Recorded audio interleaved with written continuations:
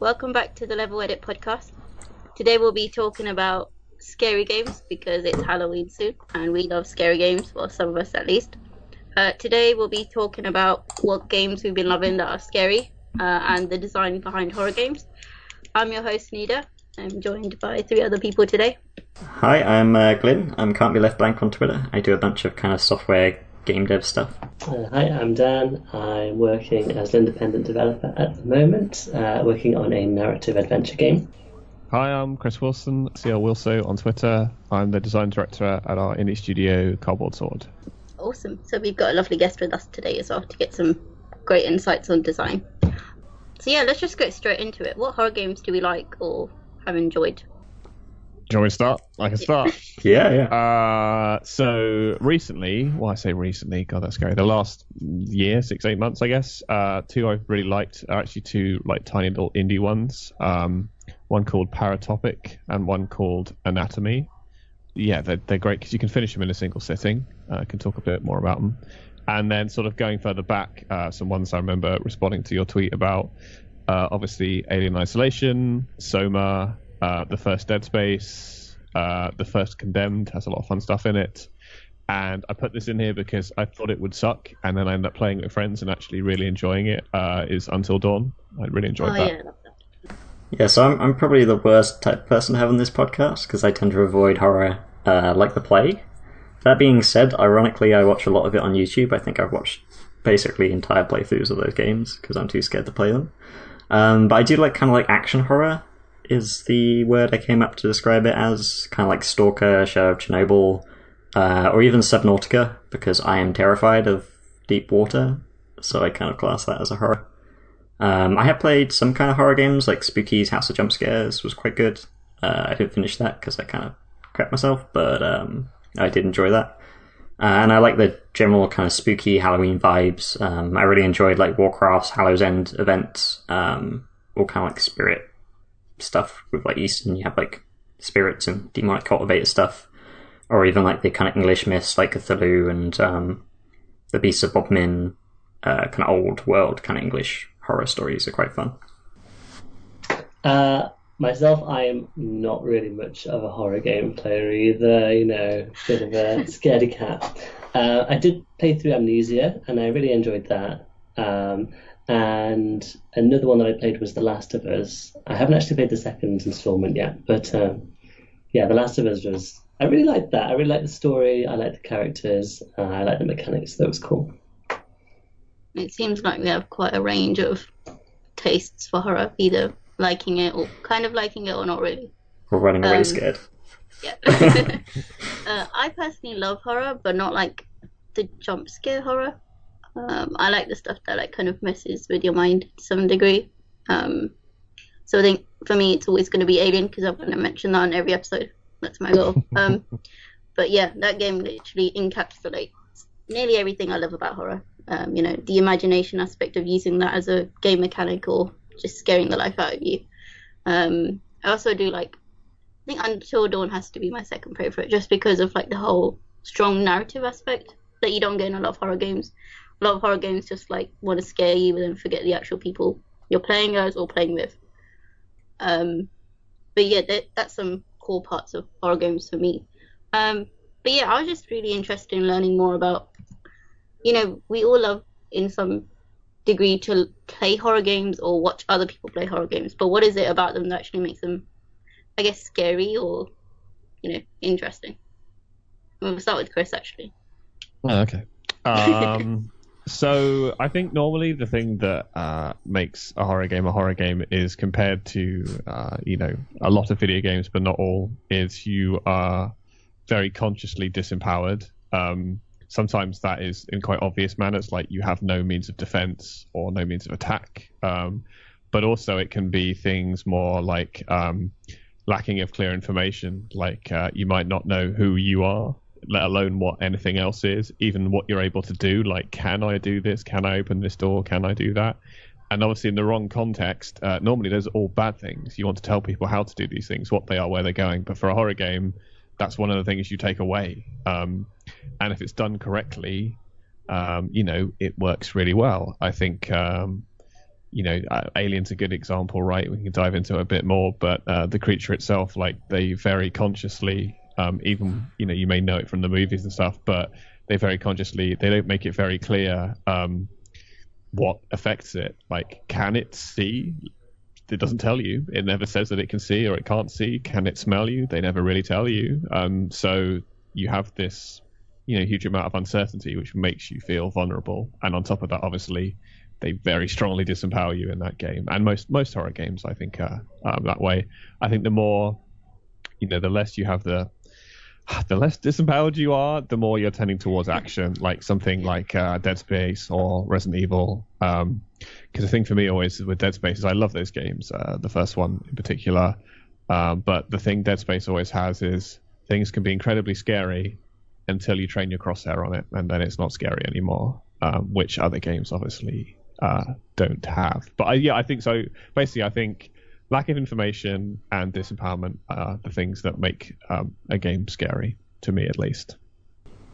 Yeah, I think I'm pretty much on the same page. I think you always need something that you don't know for horror to be truly effective. But I also think, at least in a lot of the stuff I tend to like, I like having this kind of sense of familiarity juxtaposed with all this new stuff that you don't know about. Like in Alien Isolation, you're going through the station and you're repeating like similar-ish tasks.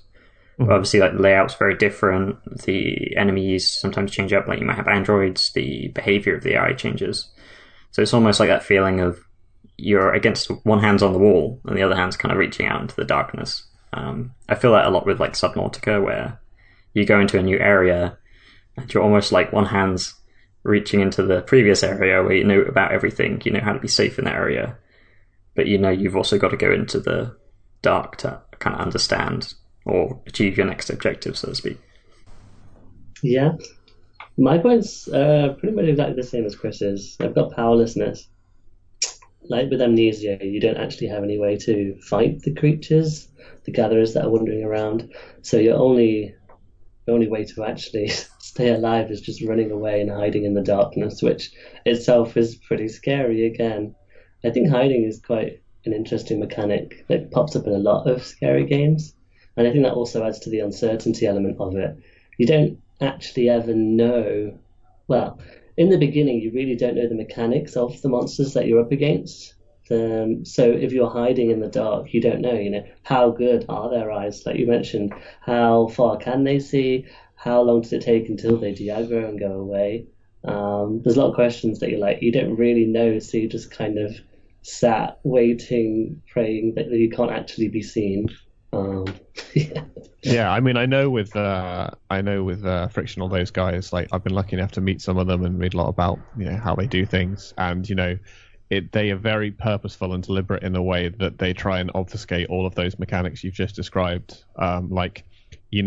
Both in the design of the creatures, like, you can't tell if they have eyes. They don't, tend to make it clear if they can see you or how they sense you, because as soon as you start thinking about them mechanically, as you've just described, to a degree, it's kind of takes something away from it, if that makes sense. Like, you just need to be like, I have no idea what the hell's going on. I need to get away from it. If you start thinking, well, I wonder how far it can see, and maybe I can just wait outside this range, and if I hide in the dark, then it won't find me.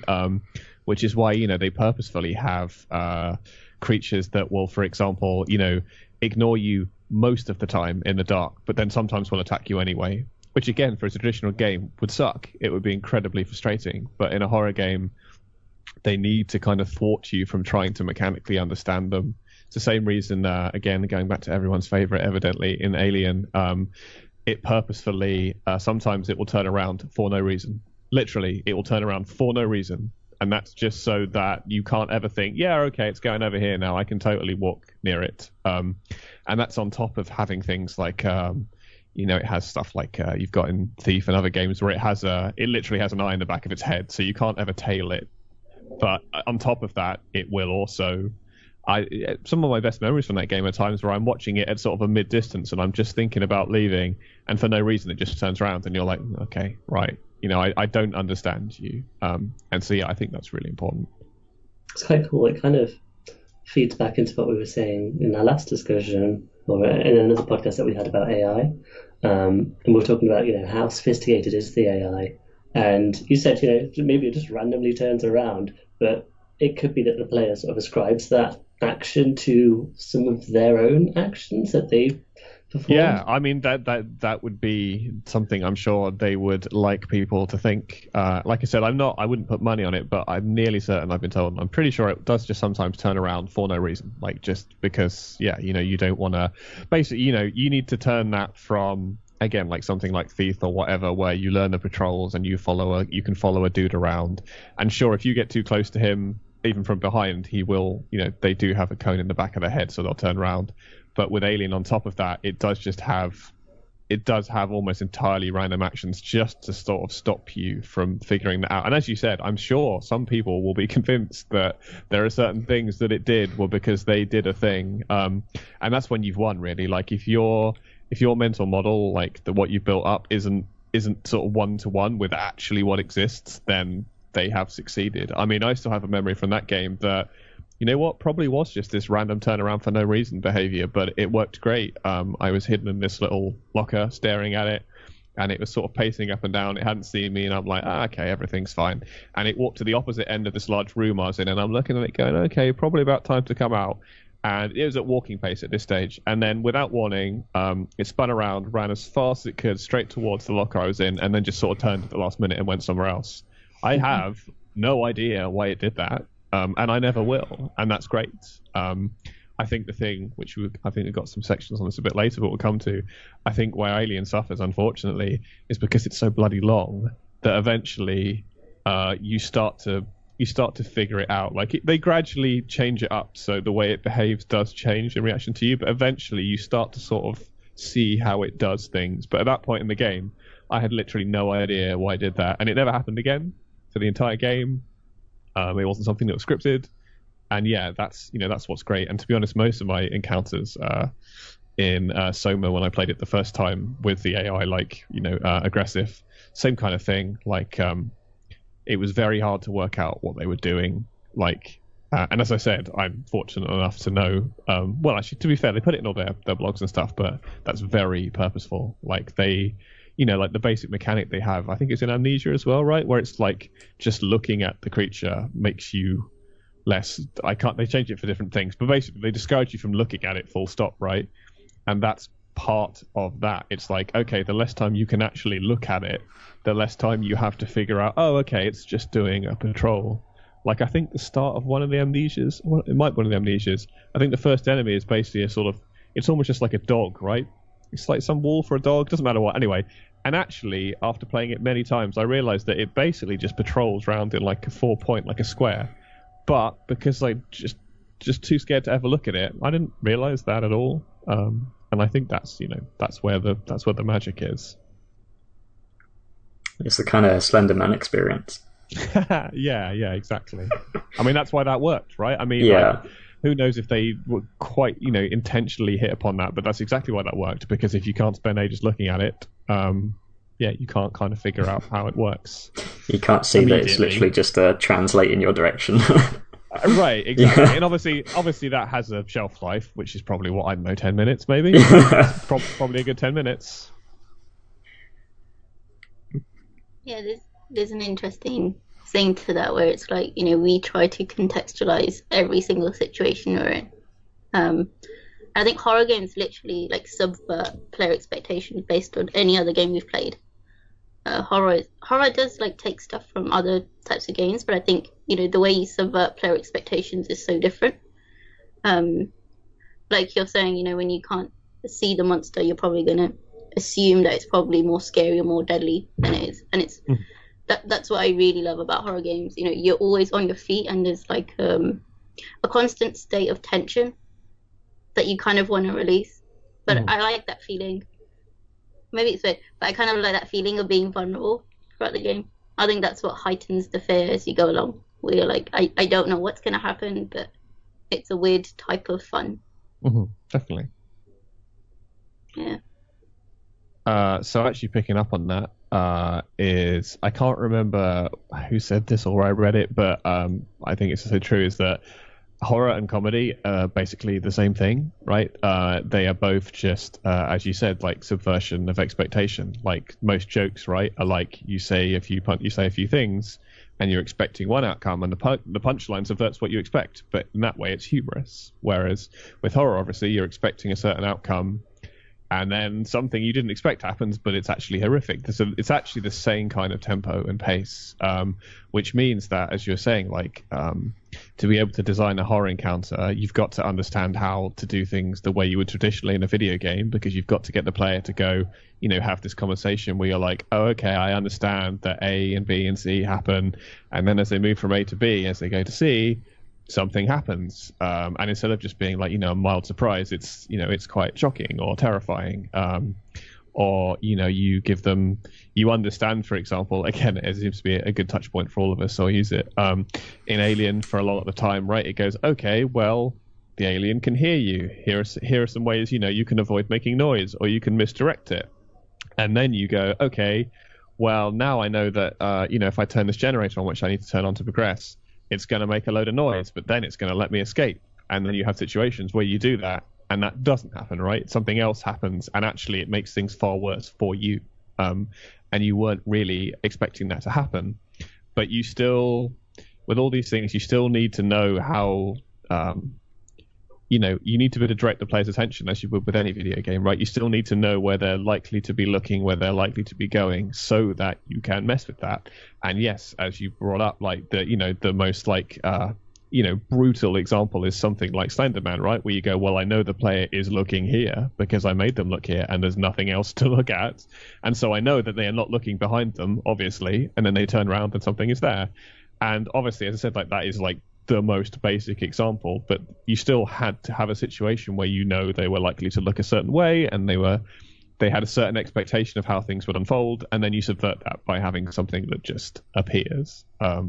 So yeah, I think that's really interesting, and I think, as some of you mentioned, like when you get games that are like 90% jump scares, I think that's like kind of a fundamental sort of misunderstanding of how these games actually work. It's like, it's not scary because it's actually the thing that winds me up about the most boring horror movies. Actually, it's exactly the same problem, right? It's like you get these horror movies that literally the whole movie is just, here's what I'm doing for the whole movie: quiet, quiet, quiet, quiet, loud, quiet, quiet, quiet, loud, and you jump and you go, well, yeah, it's a basic human reaction. I will jump if things get quiet and then they are loud, but there's nothing on top of that. There's no depth to it. And to build that depth, you have to make a good game underneath, right? There has to be something that it's actually working, and then you need to know what do you think people are thinking, and then mess with that. Go on, sorry. No, I think it's really interesting that you mentioned that it's kind of like a film as well, because I don't know, I find horror is such a strange genre because you have horror, but it's not really a genre of its own. You've got action, sometimes there's like puzzle elements to it, and sometimes it feels like the gameplay isn't actually the important part. It's all about the experience, building up the atmosphere. That is definitely true, yeah. I mean, the weirdest thing we realize with this, and it's the same in any game, but again, I think it's probably more forefront with horror, and it goes along with what you're saying about, it's not about seeing the creature or anything like that, seeing what's going on. You realize that actually nearly all of the game takes place in your head, right? Like actually what you see in front of you and you moving around, and as you said, solving puzzles or whatever, is kind of immaterial. It's more like what you're thinking about in your head and what you think might happen and what the outcome of this might be and how you start to have this journey. And so, yes, obviously in a film, that's very structured. Well, that's a good example, right? So in a good horror movie, right, there's a nice structure and these things are happening, but then also the subversions and scary stuff happens and horrible situations that build upon these happen. But unfortunately, both with games, actually, on reflection, and films in the horror genre, it's easy to make ones that are just cheap. It's like, oh, we don't have any of that. It's just we'll have jump scares for 90 minutes. And basically anyone can do that. And, I think there's this, it seems to plague horror a bit more than others. Everyone thinks, oh, well, I can do that. Like, I can make something that's scary, like that pops out and scares you. And it's like, you can once or twice. And then, you don't have anything left which is why I keep bringing this up on a few podcasts actually, which is why again Alien struggles, because it's so long. It's so long. It's like having the last 10 minutes of the first Alien film for 20 hours. It doesn't quite work because you can't maintain that for that long. I think that was quite heavy, but I think it's a really interesting point. Like, I guess maybe this can answer the design thing later, but it's like taking influences from things like horror movies or things like that, because there are similarities in how you create an experience. With games, it just happens to be very interactive. But this actually leads nicely onto my next question. What features do you see in horror games that you think have stood out to you? Or you've been like, that's a really good mechanic or a really bad mechanic or something like that? I think going back to what you're saying about kind of the players building this mental model of the game in their head. I mean, for any game you're going to have that, but with horror it's far more important, just because sometimes it's what they conceptualize about the things that are in your game that are far more important in horror than any other genre, perhaps. I think sometimes, and it doesn't have to be necessarily a system that's baked in, but having something somewhere, either in your design phase or actual system in the game, that tries to anticipate players' intent. And it might be, sure, you run through like thousands of user testing and you realize like what people will do and how certain behaviors start to develop in people as they're playing through the game, and you tweak the game in order to respond to that.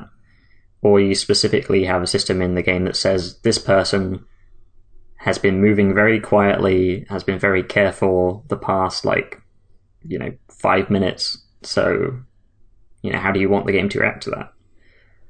I think so, I've seen it recently in a game we played called Six of Corindia, whereby if you stand in an area to grind mobs, the level itself will actually start spawning more mobs. It will start increasing the rate of rare drops, because it's kind of anticipating what you're doing and responding to that.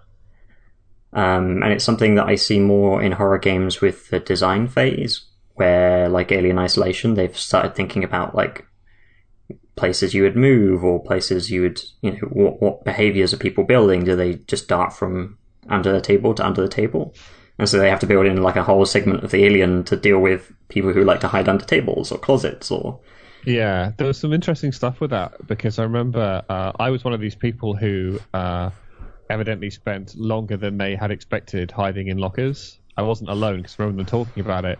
And you can get in this feedback loop, which is one of their solutions to this. It's like, if you go in a locker, even if it doesn't detect you, because I don't know if I can't remember, there was a blog or something written about it, but I assume you guys know, right, that there's kind of it's got kind of two stages to it. There's a director level that knows everything in the world, including where you are, and there's its own brain. And so it has stages where most of the time it does, its own brain never cheats, but the director level can be like, I'm not going to tell you why, but maybe go and have a look in that room. Go on, have a look. And so you can end up in this feedback loop where if it comes into a room and you're hiding in a locker and you don't move, it will come back to that room quicker.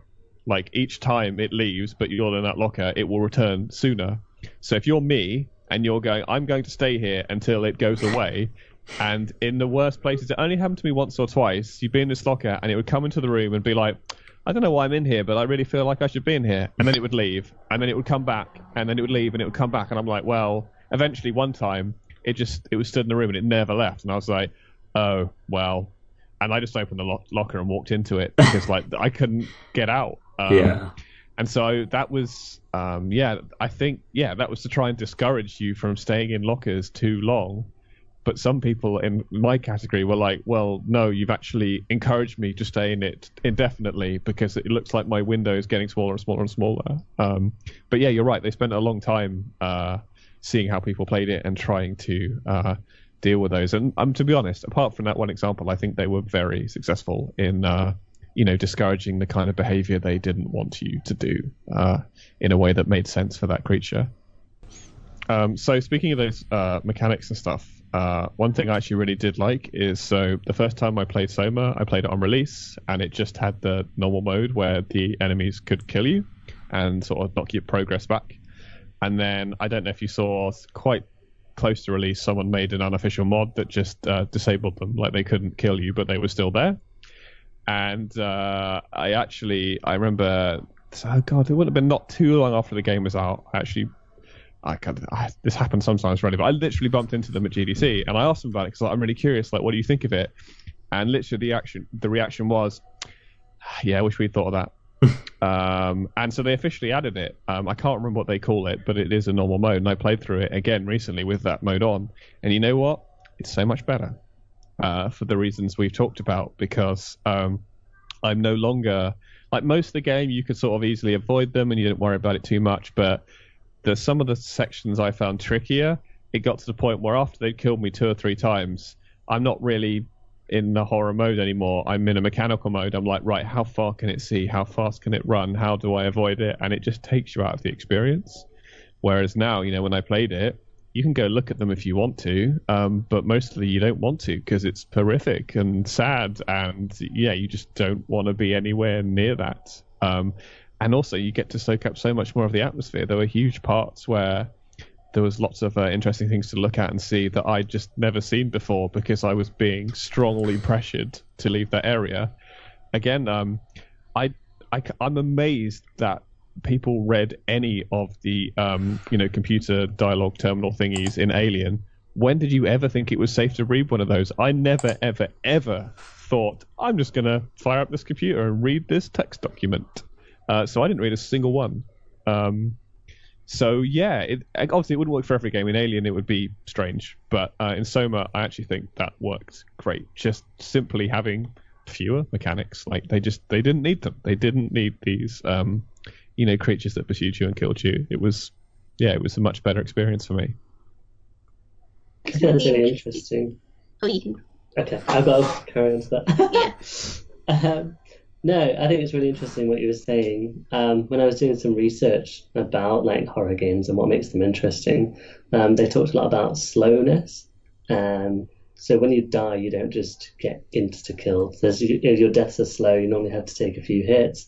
When there are monsters, typically the slow-moving monsters are kind of the scariest because you'd think it would be the opposite. But if you have a fast-moving monster that's just straight on you as soon as it sees you and then you're dead, then there's no chase to it. And the chase is the scary part. Actually dying isn't very scary. When you're dead, I'd say I usually find that. So, for example, one of the many masterstrokes of the original Left 4 Dead is, when you trigger certain events and you get that distant howling noise before the horde comes in, that distance before they arrive, like, obviously that's not horror, but that's the intensity. That's when the maximum intensity is, when you know that something is about to happen. And you're right, when it happens, either you're engaged with what you're doing or it's over. I mean, I remember, with Alien, like, any of the times where I screwed up and it was going to kill me, I ran into it because I just wanted that tension to end. I literally just ran into it. And so if that wasn't an option to me, there's that tension. And as you say, it's all in the build-up. Like, actually, when you see it, in fact, I'm sure, God, I wish I could remember which game, but I'm sure with some, they actually did all the biometric stuff.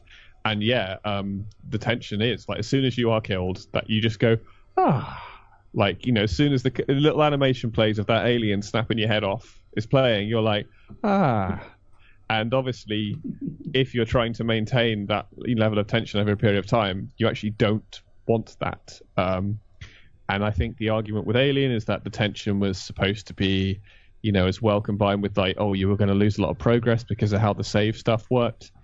Not sure how I feel about that. I mean, for some people, I think that works. But I think that as soon as it was on you, then it's not so bad anymore. But you're right. I think the slower moving stuff, the stuff where you've got the time to realize that's what it is, right? You've got just enough time to be like, oh no, I did that thing. That's the power of it, I think. Yeah, it reminds me of how the first shot always misses you if it comes from behind. That kind of trick. So you see the shot and you're like, oh god. Yeah, exactly. It's much better than if it hit you immediately. I think going back to what we said about uncertainty again in the beginning, when you do get the game overs, you've typically met the monster and it's killed you. And what you were saying about when you don't see the creature, you don't actually know what it is. A lot of times you're dissuaded from looking at it. And it, like you said, the game is in your head. You don't know what it looks like. You're kind of, you know what a bit of its head looks like, and you've seen maybe like a tendril or an arm or something. And then you're just sort of filling in the gaps. And when you do actually find these creatures and you see them a lot, they become a lot less scary. It's like we were saying with Slenderman, you're told you have to look away from it immediately. But if you were to just stare at it for 20 seconds, it probably wouldn't be scary at all anymore. So I think in particular, when you're getting lots of game overs, you typically see the thing that's killing you. And I think that can also desensitize you a little bit to the horror, because you know what it looks like now. And especially on, maybe an indie game where the models aren't that great, but it looks all right in the shadows, it could really make it not as horrifying as you want your game to be. I mean, we've actually, Eunice have actually get to make it. We've actually considered, making a horror game with our studio. And to be honest, most of the budget levels we're talking about, I would push very hard to not visualize it at all. Like literally, I wouldn't make an asset, because as you say, either it's not going to be very good, or we're going to spend a disproportionate amount of time and money to make something that really, if we've done our job right, you're never going to see. So yeah, I think unless you've got a wider context, it's never going to work in your favor. So thinking the examples we talked about, like it works with Soma, because the horror from that game is more, existential. It doesn't really come from, oh no, this thing's going to kill me. It comes from, without spoilers for anyone who still would like to play it, it's more like, as cliche as it sounds, it really does work in this game. It comes from what does it mean to be human? Am I still a human? Are these things still human? And the choices that you have to make, the things that you are forced to do, they're not just what you're doing in the game. It's like, it's challenging what you think outside of the game. It's bringing that, that lasting horror. Like, you finish that game and you're like, okay, like what if these things, what would I actually do? Or what, how easy was it for me to change my perspective? So for that, incredibly well written, great characters, all the rest of it. So the fact that you get to stare at these monsters if you want doesn't really affect anything. And obviously with Alien, the presumption is most people already kind of know how it works. So there's no sense, really hiding it. Everyone kind of knows how it works. But yeah, if you're doing a low budget horror thing, then you've got to be more creative, which is why those ones I mentioned, Anatomy and Paratopic, are both very smart in how they do it. I mean, for example, in Anatomy, it's it's a very I'd say sort of, it looks kind of like PS1 era graphics, and you're just moving around a pretty simple house, and it's more relies on audio, and there's no, you never see a creature. It's all implied, and also it's only about an hour long, and in that situation, it works great. But I think, just try and avoid showing it. Like, you've got so little to gain by showing it, unless you want to lean into those mechanics, which is obviously when you're getting into like Dead Space territory, where as I said, like with Dead Space, really they have a lot of cool horror things in it, but really, like, as soon as you point your crosshair on it, it's like, okay, actually we have enough mechanics to support this, so it doesn't matter that you spend ages staring at them, and because obviously you have to learn how they work. They don't mind that. Yeah, I think that's quite insightful, I guess, because just going back to that point about your fail states, I thought was interesting. And I don't know the answer to this question. I just thought about it whilst you were talking, but it was like, you need to avoid repetition when you're kind of putting people in these fail states, because they'll become desensitized. But I guess how else? Because usually games show you like you in a situation of death to show that you failed. Yeah. But what can you do as an alternative thing without the player getting bored or not caring as much? Well, so my understanding is a lot of the reason you build this association of, because people, when you're playing these games, no matter how involved you are, right, you're not actually afraid you're going to die, obviously. what you're doing is, and I forget there's a term for this, there's a psychological term which I don't remember, but basically the tension is, oh no, I'm going to lose my progress, I'm going to lose, this time I've used, I'm going to lose it, and this tension is building and building and building, and you associate that with, you think, oh well, it's a high tension situation, I must be afraid of these things, this is the kind of the same thing. So that's why you feel tense, right? You feel tense mostly because you're like, oh, I don't want to have to do all this again. Like, I don't want to, again, like, as I said, Alien really leans into it. It's like, here is your overt save point. As soon as you're done saving here, anything you do after this, you're going to lose. And you're like, no, I really don't want to lose this. I really don't want to lose this. But I think with a lot of games, I think you just have to accept that. So, like, that's what I mean. It's like, that is one way of making you feel tense for a long period of time. But I don't think it's the only one. And again, as I've accidentally learned on quite a lot. I mean, for example, one way is that I think you only really need these kind of things if your games are quite long, like Dead Space and Alien stuff, they're 10, 20 plus hours long. So you need these big periods of, rising tension, falling tension, rising tension, falling tension, and you need lots of intro and outro. If your whole game is an hour, 2 hours, let's say 3 hours max, you don't need to do that. Because it's like, why take away their progress?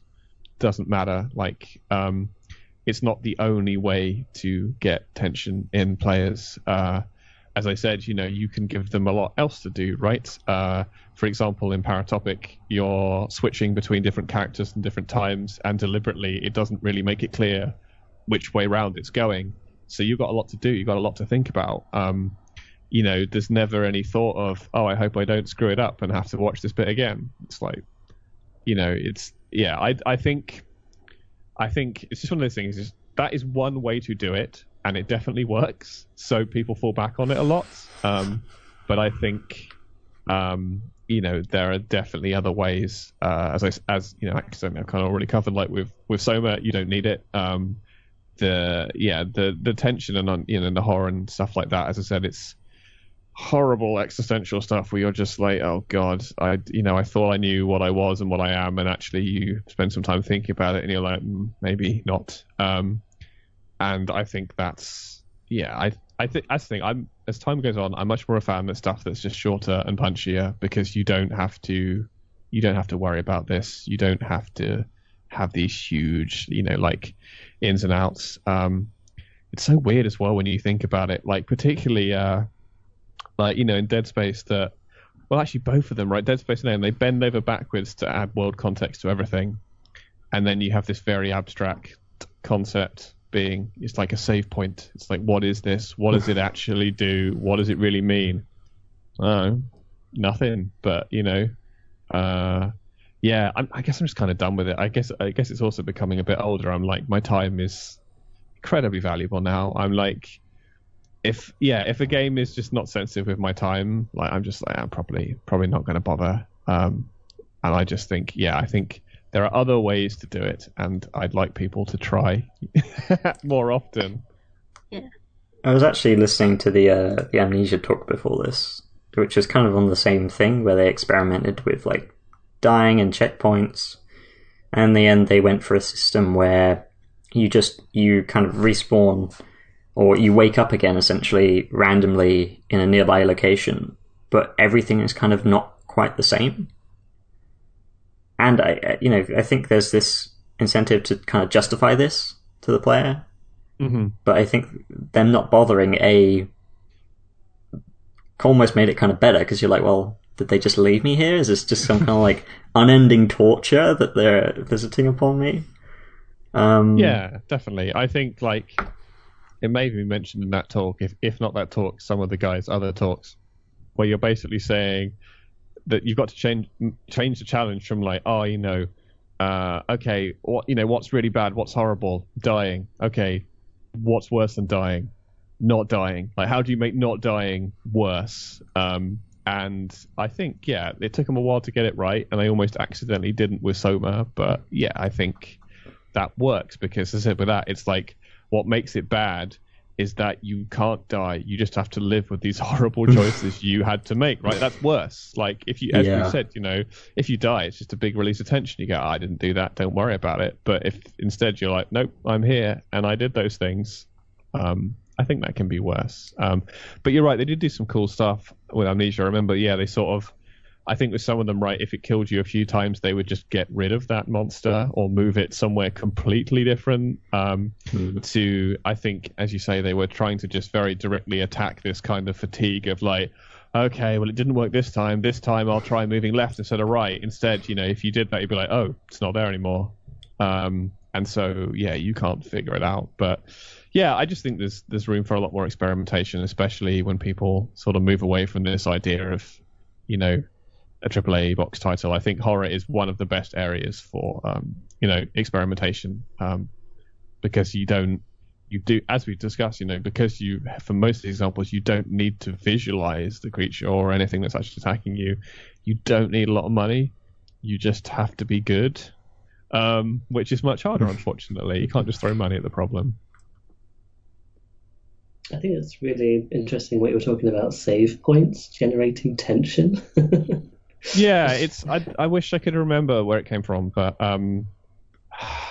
it's, I'm sure Needy can help me out, but it's something to do with like, so you're going to lose something, right? And that just goes up and up and up and up, and that you're going to lose something, and you kind of shift that tension over into, your brain's kind of like, oh, well, I'm feeling all this tension. I must be feeling this tension because it's a scary thing. And actually, a lot of it is purely just like, you don't want to lose, and you know that you can. And obviously, every second that you continue to live, you know that you're going to lose more and more and more until you reach the save point. And then you're like, okay, I reset it now. And it's effective up until a point. I don't know. It seems kind of scummy. Oh gosh, like you're saying, especially as you get older, your time is valuable, and you don't. I mean, it works. I think I would say this use of it isn't like intentionally scummy. It's certainly like it can and has been abused in free to play markets and stuff. The whole loss aversion, right? It's like just. What is it? So, it's like changing your focus from wanting to win to not wanting to lose is like a huge thing. So I would say that for these games, I know what you're saying. Like it's horror's allowed to break the rules. It's fine. You can be a bit scummy to because you know what your goal is. You kind of go on with that. But in other things it can be quite nasty. But definitely, as I said, my time increases in value. I just think it's. Yeah, I think it's one of those things that's just been accepted. Like, you're like, well, Resident Evil did it, so, horror games have to have limited saves and save points. And for some people, that's super effective. And also, I guess to be clear, it's like, for some kind of horror games, sure, why not? I think it's just sometimes taken as, well, of course, this is a done area. We don't need to explore anymore here. And I think, so particularly with shorter stuff, you find that doesn't matter. Like, you don't need this, again, compared to a lot of other genres, right? You're free to be in situations where you don't even need to have winning or losing. Like, you don't need to win a horror game. You just need to survive it, right? It doesn't matter. And again, you get outliers like Dead Space, where clearly, right, you can be more proficient at that. You can kill more stuff with less ammo and yada, yada, yada. But with every other, with many of the other horror games, it doesn't matter. It's again, it's more what happens in your head. It's more what you think about it. Whereas there's lots of external stuff you can look at in stuff like Dead Space, other action stuff, where that you're doing better or worse. But if I think of Soma with no killing, right, for example, it's like, how do I decide if I did better or worse other than speed running it? It doesn't matter. I just think, I'm much more interested in stuff that just takes all that out of the equation. It's not for me anymore. Yeah, I guess like the problem I can see with having an over-reliance on save systems is people start to treat it like it's a game. Possibly. I mean, it's not easy. I think it is tricky. I think the argument I have against that is that if you have, like, as the examples we were talking about, like a very overt save system where it's like, you are saving and now it is not saving and you will lose this progress, nothing yells "this is a game" more than showing you that. Like, it's like, and again, you kind of accept it because of its action basis. But for example, like Dead Space, I love, it's zero UI and it's all very immersive, all very diegetic. It's beautiful, right? It is, and you're really on this spaceship, and then you go to a thing on the wall that says save points, saving to slot 1, blah, blah, and you're like, okay, well, this is a game now. And again, it has lots of mechanics, so it's not so fussed about it, but I feel that undoes a lot of that work. And with Alien, I think they did an admirable job because they really tried to make that, they made it look like it would belong in the film, and it's all, mechanically it makes sense, but it's still, I would argue, it makes you go, I am playing a game. Whereas if you no longer, none of your questions are about that, then I think it kind of frees you up. As I said, like Soma the second time through and other stuff, you just don't think about that anymore. Like when that thing goes out of your head of like, oh, I might have to redo this bit or I might lose progress, it just takes all this stuff out of your brain. But obviously you have to design around it. You're right, because if you just took a game that was mechanically built around save points and took them out, then yeah, that doesn't work either. Obviously, like in Alien, it would never work. Like if all you did was took them out, because you just run around, you just keep running into it until you just start abusing how it worked. And I tried to do that, and it's pretty resilient to being abused actually in isolation.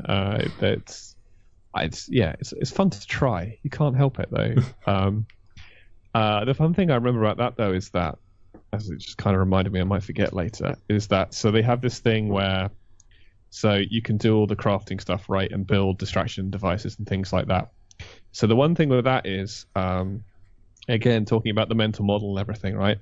Even though as a game designer and just generally as a player, I knew that these distraction devices had to work because that's the point of them existing, I would look at the creature and I'd be like, it's never going to work. It's not going to be fooled by this. So I literally never used them until basically the end of the game, where I'm sure it is technically possible, but it's very hard to progress without misdirecting it. The thing is, they built this thing alongside it, right, where the whole idea is that to make it appear as if it's learning from you and, it moves in step with you, is that each time you use these items, it reacts to them a bit differently and eventually ignores them. So, for example, with the distraction device, the first time you chuck one, it's very interested in it and it will almost completely ignore you and run over and look at it. And the second time, it will generally move over to it. And the third time, it might look at it. And beyond the third time, it's like, yeah, I don't really care about that. So because I had never used them, literally, I saw at one end of the corridor almost running towards me, and I just threw the distraction device right in front of it and ran away. And it just made, apparently, what was supposed to be a very challenging part of the game really easy. And I remember speaking to some of the designers about it, and they're like, yeah, well, people like you, that will just happen. Like, I think for most people that doesn't occur because they use them, and by the time they reach the end of the game, they're not that effective. Same thing with the flamethrower, right? The first time you use it, it's super effective. Like, it will run away from you. And I think, again, don't know how many times, but after a number of times, it's really cool, actually. I do really appreciate it. After a number of times, what it does instead is it just backs off and waits, because obviously you don't have much fuel. But yeah, the first time you use it, it is literally a get out of jail free card. Like, you can just run into it and just flame it and it will run away. But I only knew that like right at the end when I was like, I don't really know how to get out of the situation, so I'm pretty much just going to cheese it, and it works. But so normally, I spent the whole game not really thinking about that, and the save stuff just kind of, it works because, as I said, I'll double check this thing later and come back on it, but I believe that like on some level those things just do work. Like, that level of tension just is inescapable because you're going to lose a chunk of time. But yeah, I'd just rather not. Yeah. I'd rather not. Different fail states other than, well, goodbye to your progress is, I'm always interested in anyone that tries to do something with that. Yeah, I mean, I think the thing that puts me off it a little bit the most is that once the player's focus becomes just, can I survive until the next save point?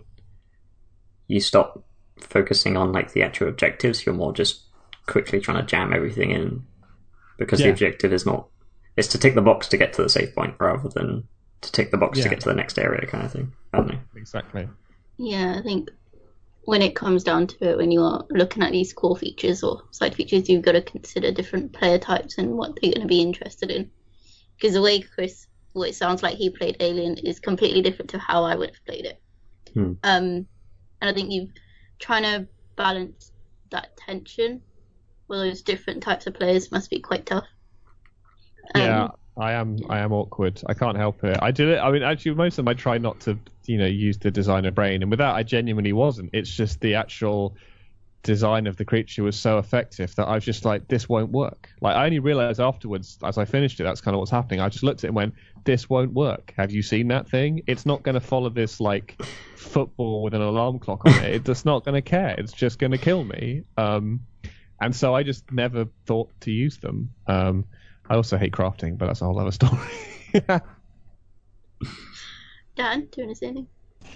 No, it's really interesting. Yeah. I mean, I've not, I don't necessarily have anything to add. I think they're really valid points. I did want to talk about difficulty because we're on the subject of like save points. How difficult should a horror game be? Because I feel like the difficulty isn't really in like the mechanics or performing whatever you need to do to get to the end of the game, but it's more like overcoming, your reservations and having to dive first into scary situations. I feel like that is the difficult part of the game. I know when I was playing The Last of Us, I actually didn't finish it. When I was with my friend, we were playing it together, and we was like swapping whenever one of us died, and I did get about halfway through, and then he left, and I was like, I think I stared at the screen for about 5-10 minutes, and I was like, no, I can't do it. So then I just stopped playing. But yeah, I mean, what do you think about difficulty, and how difficult should a horror game really be? It depends what you mean by difficulty. If difficulty is just how long it takes you to progress through the game, or like how hard the obstacles are, I don't really think that's the important part of it, perhaps. I think, like we were saying before, the important part is how the player perceives the world around them. I do think, I think I mentioned before, like it's always good to have some semblance of familiarity in every scene you're in. Like with Alien Isolation, you're always seeing the same cupboards or like vents.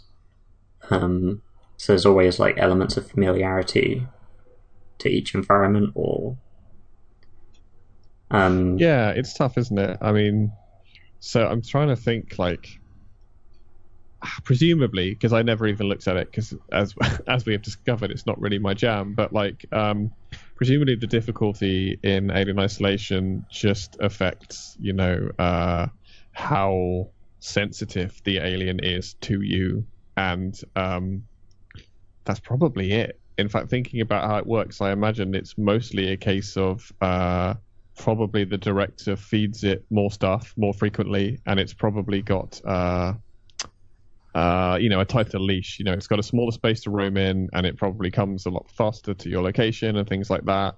And so, yeah, I mean, again, I hate to say it, because to be clear, I love the game, but so with this difficulty stuff, right, I think actually, I don't think that makes it any more interesting at all, right? It's like, okay, it finds me faster, right? Like, you know what I mean? I don't actually think that's interesting. I think, though, from memory, I think what probably does make it more interesting is I seem to recall that some of the difficulty levels start to turn off some of the things you have or make them less effective. So, like, the distractions become less effective and the motion tracker is less reliable. That's more interesting.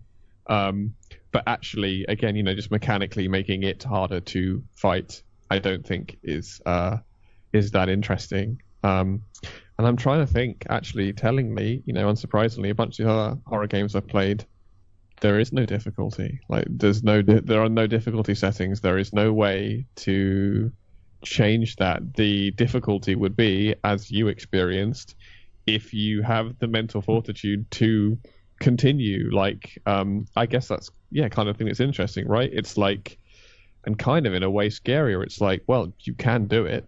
It's physically possible. You can do those things, but will you? And again, going back to Anatomy, again, low resolution PS1. It's got like super heavy fog for that kind of reason, and the most chilling moments of that are like I'm standing in front of a doorway, just going, I can open this door, but I don't want to open this door, right? But there's nothing difficult about it. I know what I'm supposed to do. I know how to do it, but it's just I don't want to.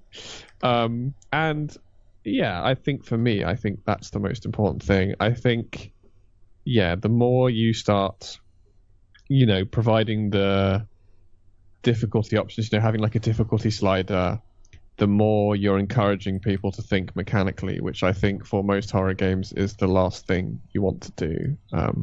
Which is actually why I also remember I got fed up with The Last of Us. I didn't actually find it particularly scary at all, but I found it mechanically really frustrating. And in the end, actually, I just watched someone else. I just watched the videos on YouTube of it being played. And actually, what I should have done is just put the difficulty to like mega easy and just got on with it. And I probably still would have enjoyed it. Yeah. So I bet. Yeah, I don't know. I personally, let's be proof wrong, I don't think you can have this kind of high skill, high mechanical, setup where there's this huge skill ceiling and have something be what I consider to be a horror game. To take it to an extreme example, all the challenge missions, for example, in Alien Isolation, cool idea, right? But then, like, that's super mechanical, right? You can make those as tough as you like, but then it's not scary at all, like, even slightly, right? It's like, here's your challenge. You've got however many minutes to do these 3 things, and there's an alien looking for you. It's cool. It's mechanically very interesting. You can make it as difficult as you like, but, like, it's not scary at all, is it? I don't think it is. Other than, the base level of it might jump out at you, but that's not, I don't know. It doesn't interest me, but I'm not against it being, explored. Yeah, it's like, you got this new trend in non-horror games right now as well, where you have like assist mode.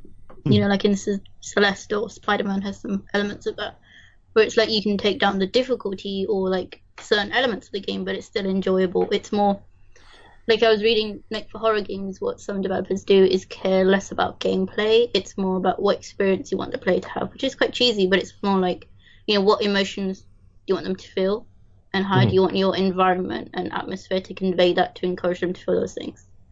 Definitely. So I think it's less about actual difficulty, easy, hard, or medium, because, it's not about level of being scared. It's just, I want this person to be scared. I can do it in different ways. Rather than being a challenge, because then that turns it away from being a horror game to like an action game or something. Yeah, I think so. And that was a really interesting point though. I think this kind of leads on to another question I wanted to ask, was like, when you're designing a horror game, what design considerations do you need to have? I guess you've kind of touched on it, but like tangible points someone can go through if they were making a horror game. Yeah, I guess the first thing to say about a horror game is it is the worst type of game to try and prototype ever. Like, it's the worst. I can't think of anything worse. Like, on the opposite end of the spectrum would be, for example, to prototype a racing game, right? Easy as hell, right? You can use literally a cube and a flat surface as a road, just a single poly. Is it fun? No. Then keep going. Like, if your cube racing around a flat track isn't fun, doesn't matter if it has the best graphics in the world, it still sucks. However, if you make a horror game where you go, right, you're going to walk down this corridor and it's going to be really intensely scary and there's going to be this sound and this thing and whatever, right, you cannot give even the smallest impression of that by having a cube moving down a corridor. Like, you can't. It's impossible. So, as you say, you start from this position of, like, what do I want the player to feel? How is that going to work? And then you have to spend a lot of time and build something that looks and feels like that. And again, as you were saying, like, to have the touch towards the familiar, right? It's a common joke, but like in all of the Amnesia games and in many horror games, the toilets work, the sinks work, and you're like, why do we have to spend time making a toilet work in a horror video game?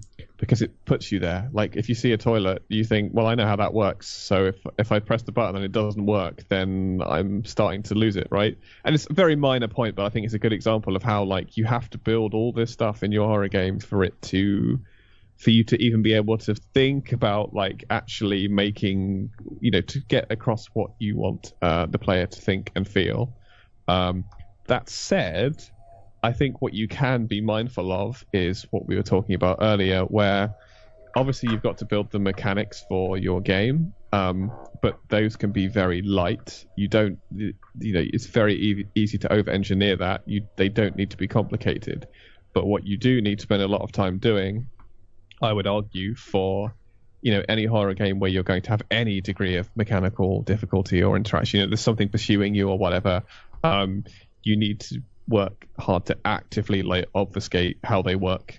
You need to think of ways to stop people understanding how they work, which again, normally in games you want to do the complete opposite, but you want to deliberately and clearly think of ways to stop them getting, understanding it. And again, there's some well-worn examples, but those would be, if you're making a horror game, those would be some of the first things I built, like anything that would, I'd build by basic, let's say, patrolling AI, and then they'd be like, right, how do I stop the player just following this around the level? And, as we said, there's things like you put view cones behind their head that are only receptive to certain things. You can make them just sense you within a distance automatically. Anyway, it sounds like what they did with Alien. It's like, just, okay, think of the worst kind of player who just wants to, systemize this and destroy it.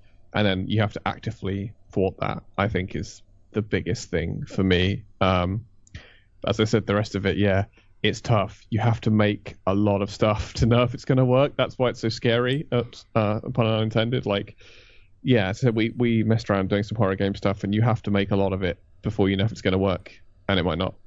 So, or you have to just be really good. As I said, the frustrating thing is, so like those two examples I keep coming back to, Paratopic and Anatomy.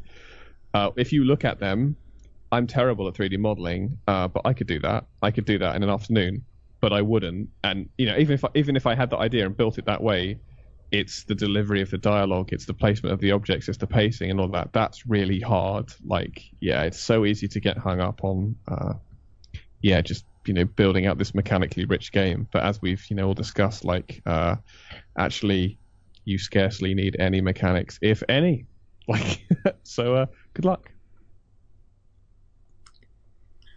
Yeah, I think this might be a little weird, but it kind of reminds me of puzzle games a lot. I remember watching a GDC talk that I always keep coming back to. It was on Antichamber, and one of the things that the guy was struggling with was he kept testing this one puzzle.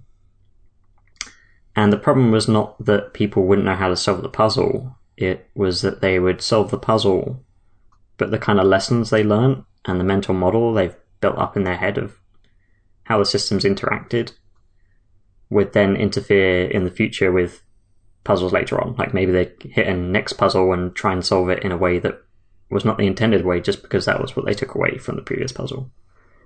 So I think some of the issues with horror games is you're constantly battling against like what people have learned versus what they expect, how you can subvert that, and it just seems like a lot of user testing just because, especially if you're making the game, you can't ever anticipate how people are going to use items you give them, or how people are going to think of how the way that entities in your game are interacting. Yeah, definitely. Which I think if you're making a horror game on a small sensible budget, avoiding anything human or human-like is a great start, because unsurprisingly humans have a lot of expectations about how humans work. So I wouldn't dare. Like, if you make something that looks even kind of human, so many assumptions, which unless you're going to very clearly and deliberately subvert, I think you're just making your life very hard. An interesting point against that would actually be, sometimes taking advantage of player assumptions and expectations can be good as well. Like if we have certain biases to how we respond to certain things, kind of lean into that, as it would be said, as a designer. We really looking at like the psychology behind behind why we feel scared or why we enjoy being scared as well. And how we do naturally fill in the gaps when we have the unknown and things like that. I think sometimes when I'm playing horror games, they do kind of forget that sometimes. And I understand there's like different player types, but it's considering like really going back to that whole user testing thing and even I guess design phase, when you do personas and things like that, really understanding who you're making your game for. Um, because even games like Soma, for example, it's very in depth. Mm-hmm. And if you're going for a game like that, you really need to understand like concepts like consciousness or what it means to be human. You can't really just throw in concepts or scary things and assume the player will respond a certain way. Yeah, definitely. Overall. It's interesting seeing how they work quite hard to do that, like compared to a lot of their previous games. The character you play at, like he's quite chatty. He will comment on a lot of things, and I feel like, I don't know, but I feel like that's actually quite deliberate. Like he says a lot of stuff that you think, if you're already expecting that kind of game, which I was, I'm like, well, obviously. But then you go, oh, actually, okay, I think you're bringing everyone along for the ride. But you're right. I think they had to consider that. Okay, some people will be looking for this. They're waiting for it, like I was, and other people might just be expecting jump scare horror games, so they get drawn towards it. And I think you're right. I think they spend a lot of time thinking about the different kinds of people that will play it. Like, for example, I am not one of the players, as discussed, who will like read every single log entry and put it all together. But they worked very hard that all makes sense. And sure enough, I looked online. There's a whole timeline figuring out where everyone was, what they were doing, and some people love that, so they were covered. I think you're right though. I think you do have to have some idea of who you're making it for and what they're going to be looking for. Because I was reading one of the Frictional Game blog posts, and they were talking about when they were designing, I think it was Amnesia, and what they would do was for each level they'd kind of note down the basics. So like, what was the lighting, what was the mood, what was the atmosphere, how is the player meant to feel, and they said like defining that for each scene or level really helped them understand the user journey. And I think you can then iterate based on that, and it's quite effective as well in terms of time, and creating a really good vision for your game as well. Taking it in small steps, but understanding the overall narrative or the impact you have, because I think one of the most important things is what feeling do you want the player to leave with, which can be quite tough to decide.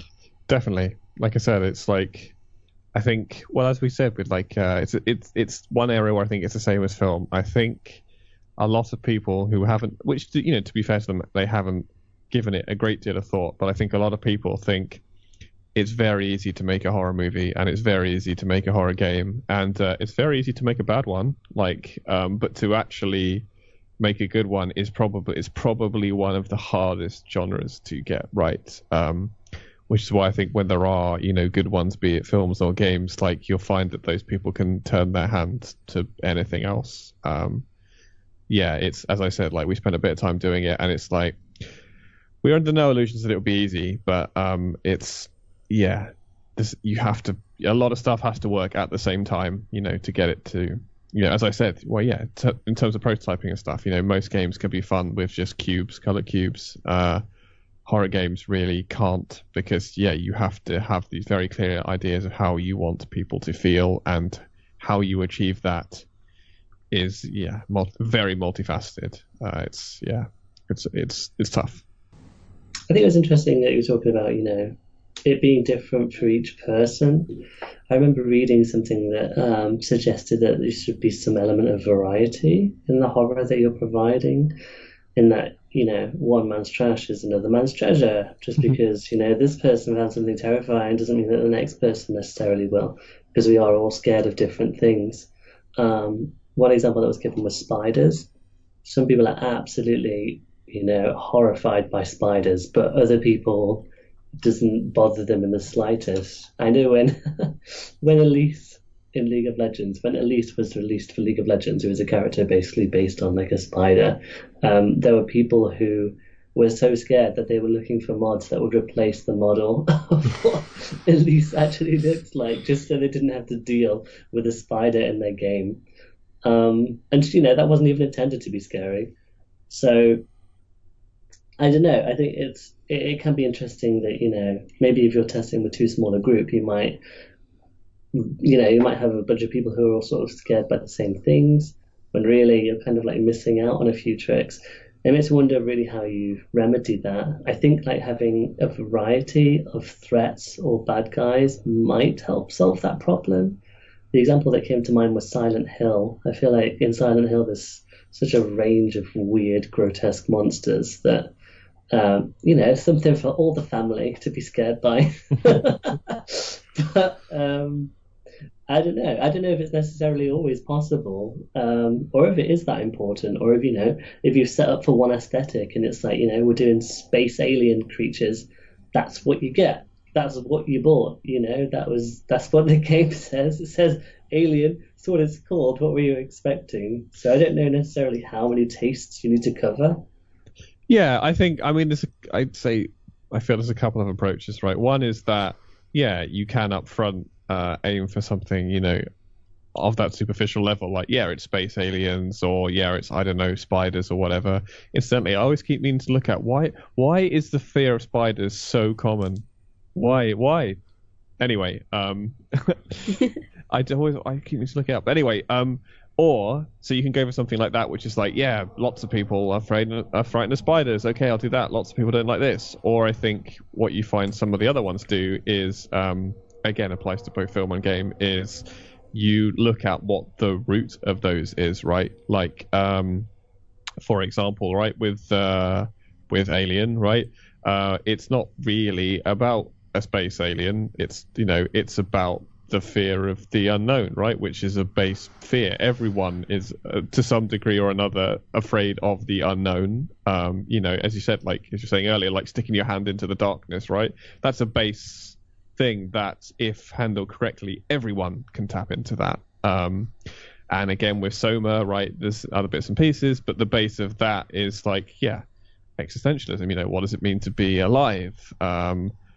Again, if handled the right way, everyone has, unless I'd say most people are probably not particularly looking forward to dying or thinking about that or dealing with that or dealing with people around them dying, stuff like that. That's, those are quite base things that you can tap into. And I think, I feel like those are your two approaches. And I tend to be, more interested in the ones that go for this, base level. Again, when we've talked about some of the not so good examples, I think their primary failing is probably, either, willfully or not misunderstanding this. It's like, if you ask them about Alien, you go, oh, what's the best thing about Alien?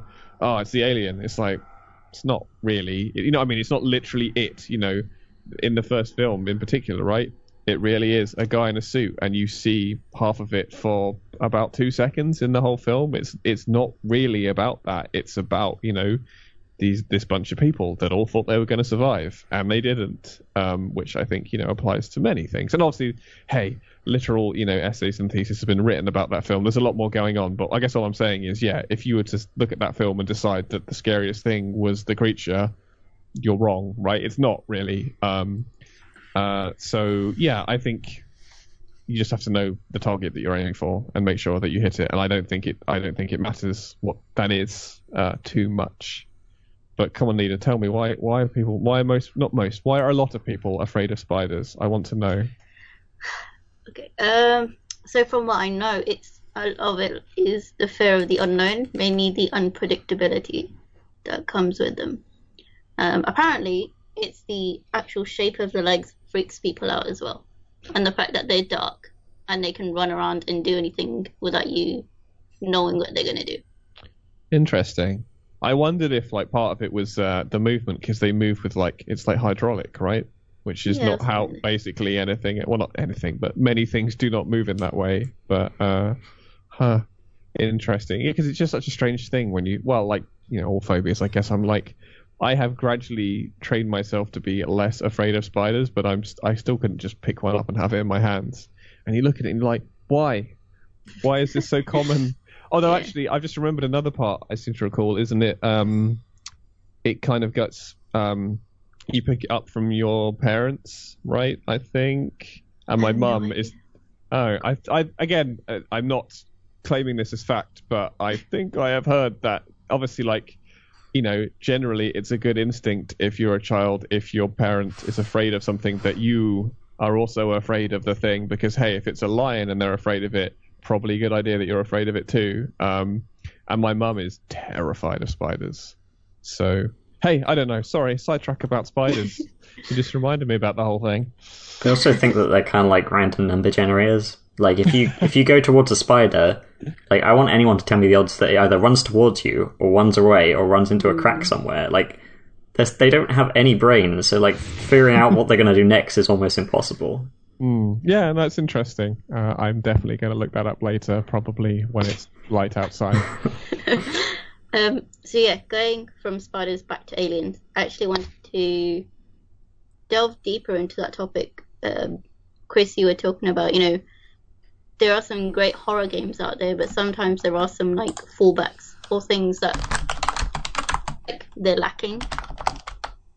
You know what I mean? Like you can create the perfect experience, but sometimes it doesn't always go that way. Yes. So, sorry, what are you asking? So, like, just I guess expand on that point about, you know, when you're saying aliens too long, or it's too predictable. Yeah, I think so.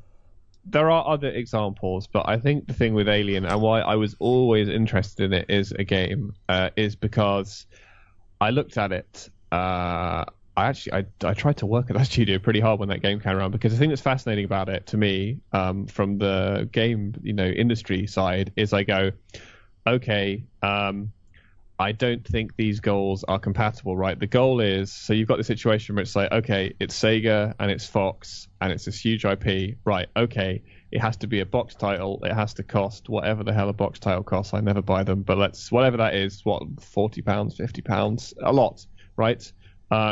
Therefore, it has expectations. It needs to be 20 plus hours long. It needs to have a new game plus. It needs to have all of this stuff. And I'm like, right, okay, for the reasons we've described, that's not possible. You cannot maintain the tension for this long. You cannot obfuscate mechanics for this long. And also you have this creature that, even though they don't, people think they know.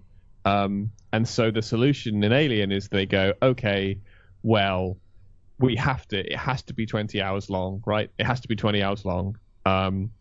And we have to make these challenge modes where, okay, we're leaning heavily on our mechanics. We're exposing the mechanics. We're leaning on them. Here's all this extra stuff. And that side of it, fine, you know, because it's side content. It doesn't affect the main game positively or negatively. It's just making the best of what you have. However, in the main game, the issue they have, right, is they need to mix up the pacing, because it's literally not sustainable. So you have periods where the alien goes away, and they're quite overt about it, right? I don't remember exactly how they do it. It's been a long time since I played it, but basically the designer subtext is the alien is going away now. Don't worry about it, you know, like, and so they go, okay, well, the tension is released, you know, quite clearly. They go, there's less tension here, and you have the androids, right, which are much more, even though they have some quirks. To start with, they're basically much more traditional stealth, you know, like sneak up behind them, knock them out, drag them around, that sort of thing. And you're like, okay, but this is, even though they did the best they could with that, this is padding, right? It's padding to reach 20 hours. Like it's like it's time to let you decompress and chill out a bit, without actually stopping playing it. And so, you know, they do that, and then to their credit, like they work in the humans and they work in the androids, and they do make interesting sandbox elements where you're like, okay, well, I could deal with this, but then I can't deal with that, and then the alien comes in. But again, for the reasons we've discussed, like, for me, that's it's all mechanics focused, right, which takes away from what the game it is to me. Like, if I'm starting to think about it mechanically, like, oh, I can throw this device over there, and then the alien will kill those guys, and then I can get through here, and I'm like, yeah, all right, but I don't want to do that. And compare that with a product that, you know, unfortunately for the realities I've described, can't exist. Imagine an Alien game that was 2 hours long. And it was just the best bits of Alien Isolation, but it was about 2 hours long. And the alien doesn't need to be anywhere near as sophisticated, and you don't need humans, you don't need this big intro, you don't need this big outro, you don't need there's like whole flashbacks in Alien Isolation, right? And you just, as far as I'm concerned, with like the core experience, you just don't need any of that stuff. It doesn't really do anything, but they were constricted by the fact. Again, I don't know this, but like, I don't know this if you know what I mean. But I know, right, that they will have had a thing where it's like the game's got to be 20 hours long. Yeah. This is not negotiable. It has to be 20 hours long, and they've done it.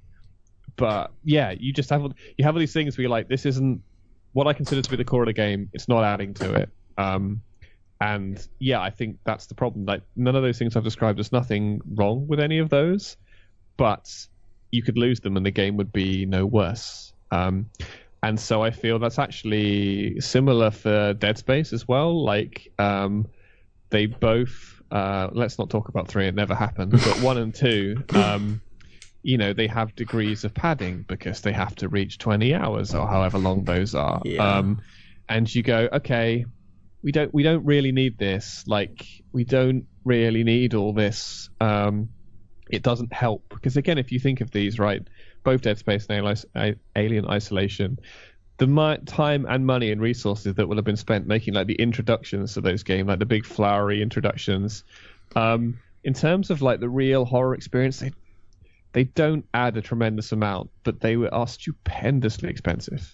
And it's like we could just not like. I think you see, great examples where people just don't need this stuff. I think it's all.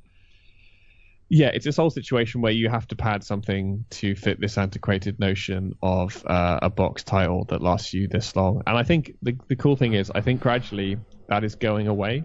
I think that as much as I love Dead Space, it's actually great that it died, because the whole issue was, it's like, hey, here's the things, all the things we've been talking about. Here's the things that makes horror niche and interesting to a certain category of people and effective. And, it's very counter what the general, the way games work is.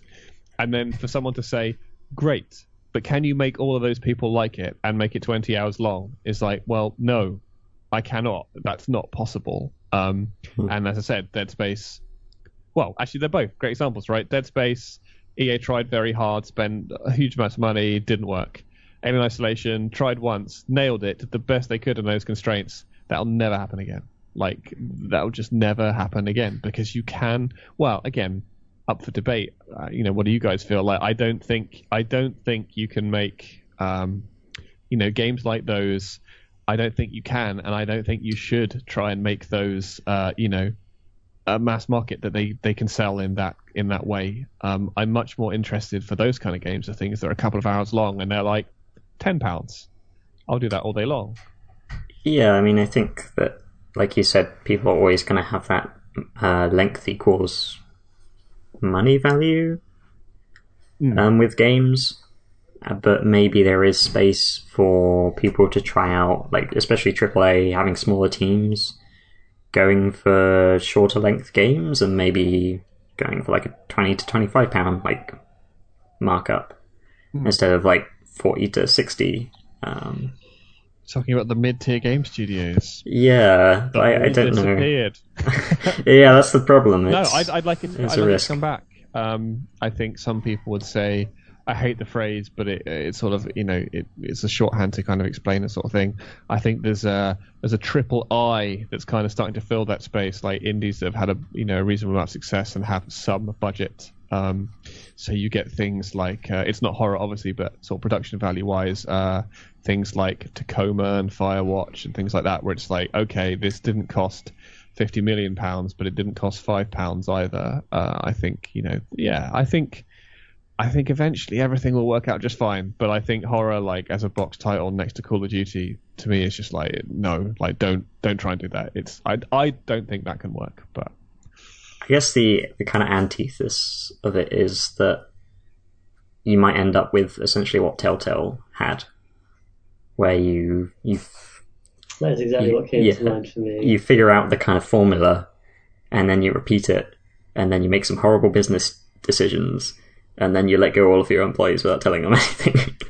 um, so yeah, I can kind of see it, like, to some degree, like when you have those studios that make a really good title and then disappear and then do something else, it's actually kind of preferable than just, hey, we figured out how to sell shorter games through a formula and we're going to keep repeating this until we've like murdered that entire genre.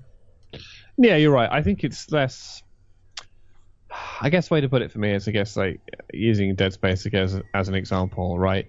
With Dead Space 1, it would have been nice for them to go, hey, we invested some money in an experimental thing. That was cool.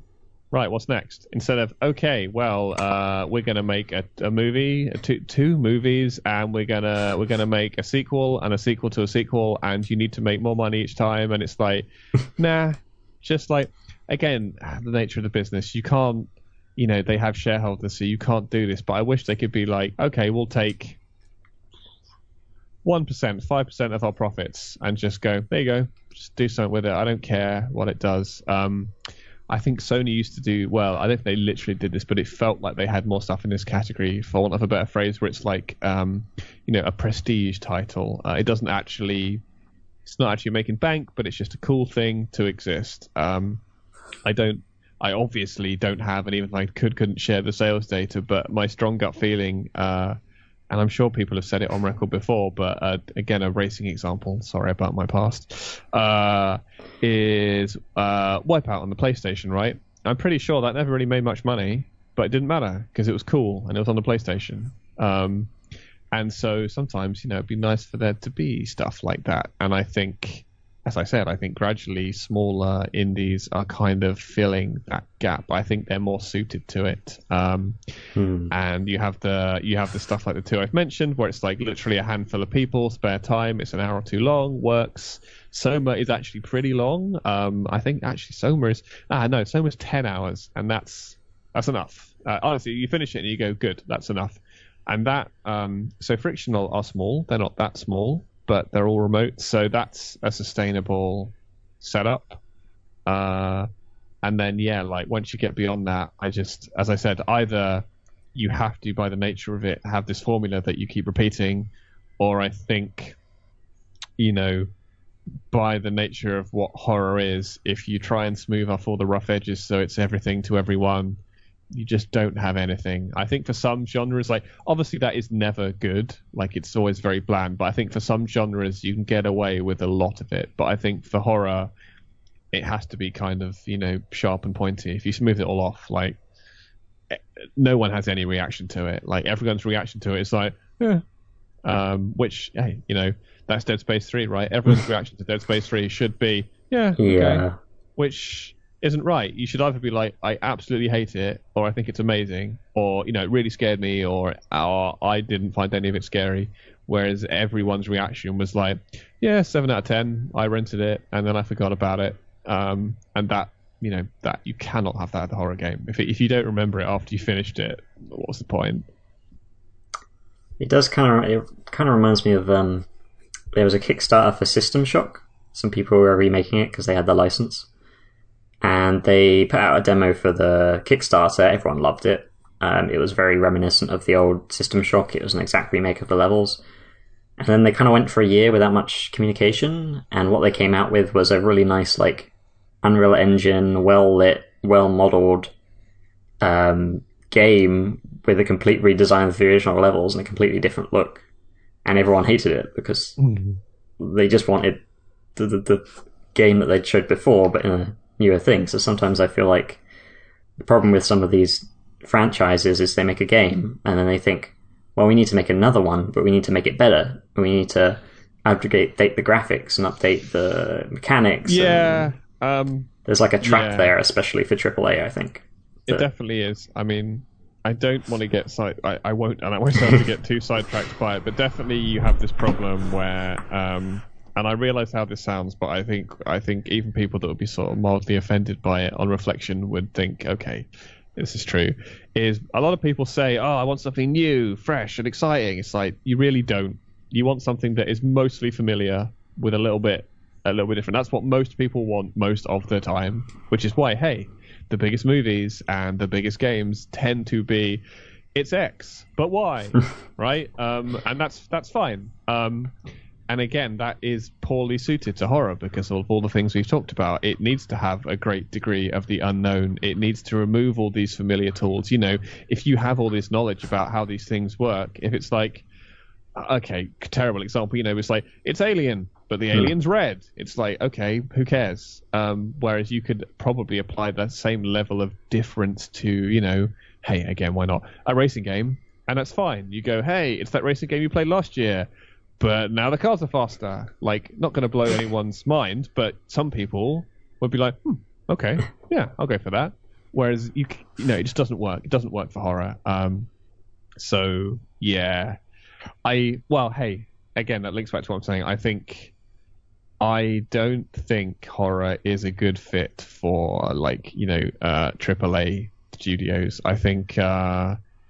it's not impossible, but it's very hard. I mean, I'm thinking of the only one of my examples I think that bucks that trend slightly is Until Dawn, right? Which I think was successful. However, I seem to recall, I think it was commercially successful eventually, right? I seem to recall that as Sony just kind of sent it out to die, I seem to recall it just appeared, which is always a sign of like, oh, well, okay, this happened. And then suddenly it did really well. And you know that you know did good things for that studio, but because that's an example where obviously all of their capture stuff and the actors they had involved and stuff like that, that's money and resources that you know you can't do that without them. But mostly, I just think it's a real struggle because you need you need people to be you know, to a degree, which is difficult to judge and different for every person. You need people to be uncomfortable and confused and scared, right? And again, if you think of most things, that's not what people want. Like, again, you know, a different example, but if you think of like music, right? Pop music, it's an art form, and I've got a huge appreciation for it. I don't really like much of it, but there's an appreciation for the fact that it's like, oh, this is something that sounds familiar to me, even though I've never heard it before. And yeah, people, you know, rip into that all the time, right? It's like, oh God, it's just the same thing. It's like, it's very similar, but it's not the same. And that is a skill, that is an art, and that is a skill. But I don't think you can get that to work for, you know, horror. I just don't think it works. Yeah, I think there's a few problems with that. Like you were saying before, with the prototype, you have to get so far down the road before you even know if it's any good or not. And it's a bit coin flip for a AAA studio to be making those sort of risks. And the way we were talking about, you know, would you have an episodic structure if you were to split these games up so they're shorter? Because really, I know you were talking about, you know, the game Alien was being, you know, way too long. But throughout that whole experience, you've got all the shared assets, the monster. I haven't played it myself, but I assume it's the same monster the whole way through. Kinda. Can we spoil it? Do you mind? Spoiler alert, that's fine. I'm not bothered now. Go ahead. So, okay, from memory, it's a long time since I played it. From memory, there's one, then you blow it out an airlock, then there's another one, or, well, I think you think it's the first one, but actually it's another one. Then, for a little bit, there's three of them, and then at the end, there's loads of them and the game ends. So, essentially, it's the same one, but they kind of make it look like it's not the same one. It's red. Yeah, I mean, it's funny because you do have this brief period where there's three of them, and unfortunately, that's where my designer brain won't shut down. I'm like, if there's three of them, you've made them all thicker. Like, there's no way they're as threatening. And so I'm like, I'm supposed to probably be really scared by this, but I'm actually less scared by it because it's not feasible that they're each, as deadly as one of them. But yeah, I mean, so I'm not necessarily saying, I'm not necessarily saying, hey, take Alien Isolation, cut it into, let's say, 5 chunks. I'm saying take Alien Isolation and throw away, don't make in the first place most of it, and then be like, and be like, cool. But as I said, I'm aware for that level of fidelity and for a studio of that size, you cannot do that. Yeah. But in my opinion, and obviously, not everyone has to feel that way, and I know, hey, including the lead designer, don't feel that way. I think it would be better if it was a couple of hours long and you had, a few intense moments and then you go, that was nice, I had a good time. Whereas for me, the last couple of hours, I'm just like, please finish, please end. Like, I'm not scared at all. I just want this to finish. Please stop it. I've seen the alien in every location, every color, every corner. Just stop being a game now. And if I'm thinking like that, it's just, it's taking me out of it. Whereas I think of shorter horror experiences I've had and I finish it just going, well, just finish it thinking, I wish there was a little bit more, rather than I've gone from like, for me with Alien, the whole arc was like, this game is brilliant. It's amazing. We're having such a good time. It's so great. It's so great. It's really great. Okay. No, I'm kind of fed up now. Oh no, I'm really fed up now. No, I'm not the androids again. No. And so, yeah, by the end of it, because again, another psychological concept I've forgotten the name of, like the things you tend to remember the most from an experience is like the beginning and the end, right? And I remember the beginning and it was great, and I remember the end and how I felt, and I felt like, thank God this is over. That was my final thought of Alien Isolation, was not like, whew, what a great experience. I was like, thank God this has finished. Which I don't want to end any experience that way. But as I said, that is completely up for debate. That just, for me, that's how I feel with a lot of these experiences. Like for horror and stuff, I think unless you're dealing with a lot of big concepts over a lot of time, I think it's mostly padding, and I think it's the nature of it's the nature of an old sort of way of doing things, AAA, and also the necessity of the size of teams and budgets. Like, you can't do this. I wish you could run a massive company and go, sorry shareholders, we're not going to make any profit this year because I want to waste some money on a prestige title. Like, here's my pitch. Only 5% of the people will care about this game, but they'll really love it. And it'll be like, yeah, or not that. So, yeah, I think, I don't think you'll ever get away with it.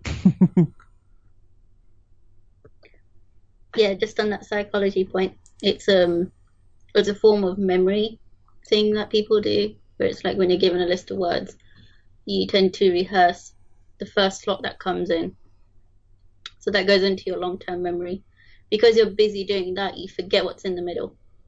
But you remember what's right at the end because that's in your short-term memory. Nice. That's the thing. Thank you. That is the thing I was thinking of. And unsurprisingly, it's true. That is, I do tend to remember those things and very little of the middle. Same with films as well. But hey, look, I guess I just want to balance the stress. I like a lot of the stuff in Alien Isolation is still the best, and it's fantastic, and it's a great experience. And they made a thing that, you know what, probably in we're talking of like AAA audience, most people don't like. And I remember some of the friends that a company used to work at hated it. And genuinely, for the reasons I said earlier, that's a huge success. Like, huge success to me. It's like a creative success. I think it's a fantastic success. I just wish I didn't have to make it that long. Yeah.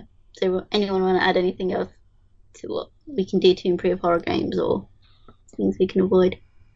One point that didn't really get mentioned was having high tension and low tension points. I know we kind of touched on it a little bit, but I think it can be easy to fall into the trap of thinking it's a horror game, it has to be scary 24/7 the whole way through, whereas you can get a bit of mileage out of having the high tension situations and then bits where it's a little calmer, maybe it's deceptively calmer even, just to catch somebody off guard, but by giving them some sort of peaks and troughs, it kind of fits there's like a graph about movie tension, and I think it applies to games as well, where you build the tension and then you lower it, not right back down to the bottom, but it lowers a little bit, and then it rises even higher and then lowers a little bit, and the tension does gradually grow. But if it comes in peaks and troughs, it gives the player a chance to sort of collect their nerves a little bit, instead of feeling like they're on the edge of a heart attack for the entire game.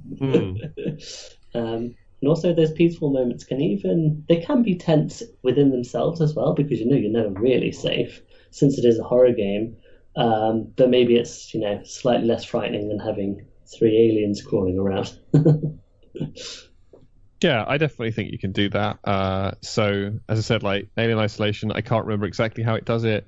but it's pretty overt. Actually, yeah, we've already gone well in spoiler territory. It's so the first time, right? You literally blow it out of an airlock and see it leave. So for a while at least, you're like, okay, this thing is not a threat anymore, and it's quite clear. It's like it's not here, so don't worry about it, and you can kind of just move around for a bit. It's never like zero tension, but it's a clear like things are probably fine for a bit.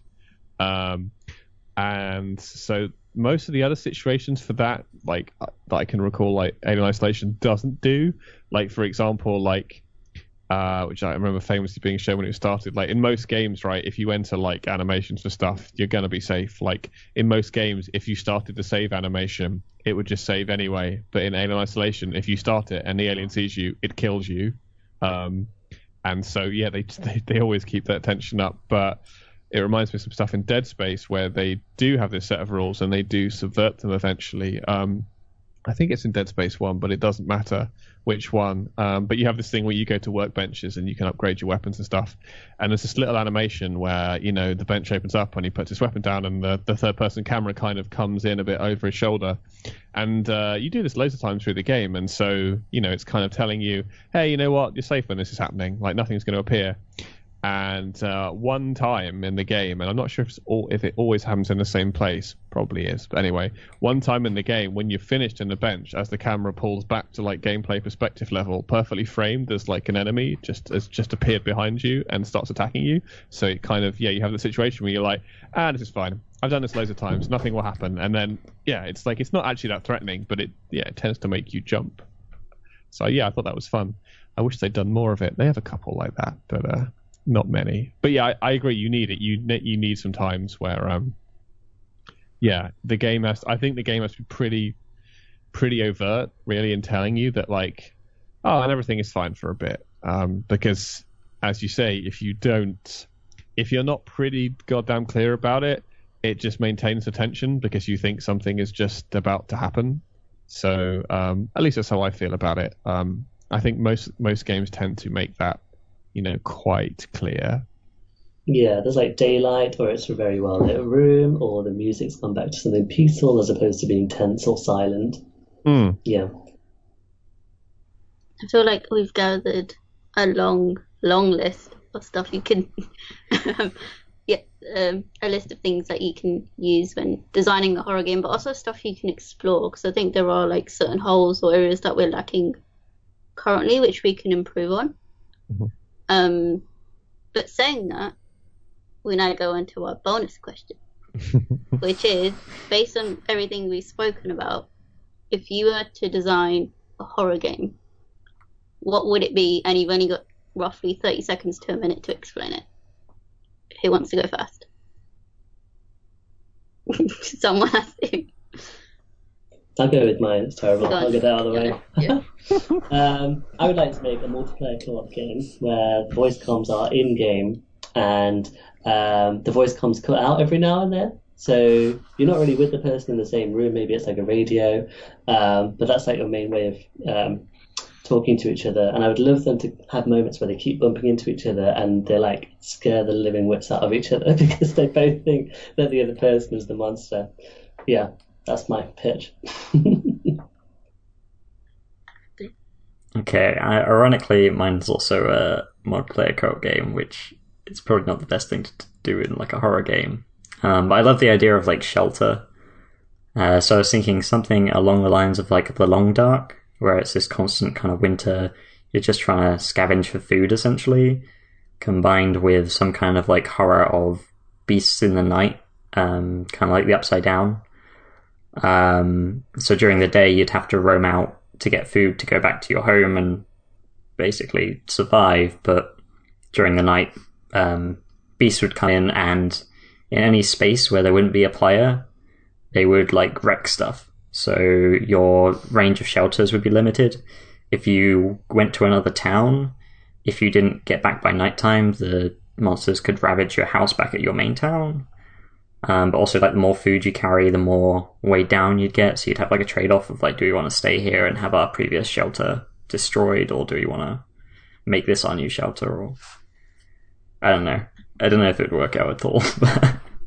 It sounds like there's quite a few moral choices, or survival choices. Yeah, just the idea of like having somewhere to call home. I guess I find that idea interesting, and having that in jeopardy. And yeah, I don't know. Chris, do you have any ideas? So kind of something, yeah. So it's not a multiplayer co-op game. So it's sort of a murder mystery type thing, and the conceit is that you only get visuals of the location at 2 times. Like it could be a room or a whole area. It doesn't really matter. But let's say it's a room. You're only allowed to look at the room at the start of the encounter and at the end of the encounter. So like, start off lovely and clean, at the end it looks like something in Viscera cleanup detail maybe, or maybe it doesn't, maybe actually it's quite subtle. But anyway, the gameplay comes from, for the entire rest of the experience, for reasons, you have no visuals. All you can do is activate various microphones or recording devices in the space and try and decide what happened. So, you might have ones that are on people or on cameras or on, some recording device in a room, basically anything, non-visual.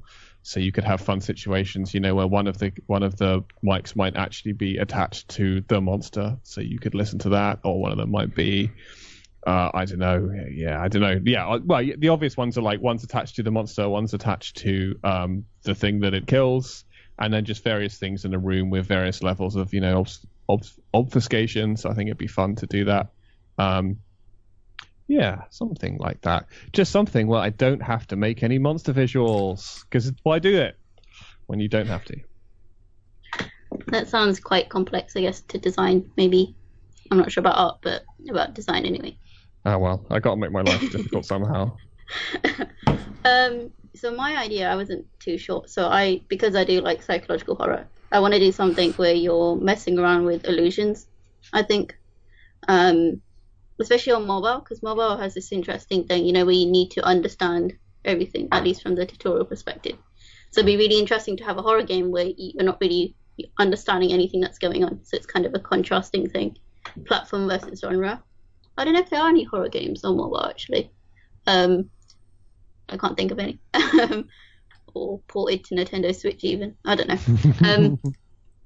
But yeah, like a horror thing where you're messing around with illusions, where the player thinks stuff is happening, but actually nothing's actually happening in the game. So, but I don't know how to make that too scary. But yeah, anyone have any? I'm sure there are ways. Anyone have any final thoughts on horror games and making them? Despite mostly moaning about them, I really like them. I think, it's, as I said, it's something that I think a lot of people think is very easy, but it's probably one of the hardest things to get right. But it's one of the few where you can really lay into core fears and concepts of being a human. As I said, from my experience, most other games are so, mechanically focused, and that's fun and satisfying. But this is, you can do whatever you want. It can be a story about a single person in a single room, and it can be just as interesting and, thought-provoking as a game that cost 50 million quid and is the most photorealistic thing you've ever seen. I think that alone just makes them, it's just a really interesting space to work in. Yeah, awesome. Thank you so much for joining us. We've learned a lot, I think, and we've got a lot to think about after this. To anyone listening out there, if you are still listening after nearly 2 hours, thank you for joining us. If you have any ideas or thoughts about horror games in general or anything we've spoken about, do comment on our Twitter page, which is @LevelEdit. But yeah, subscribe and the usual stuff that YouTubers say about their channels, but same for our podcast. Thank you for listening, and we'll be back soon. Bye. Bye. Bye. Did it.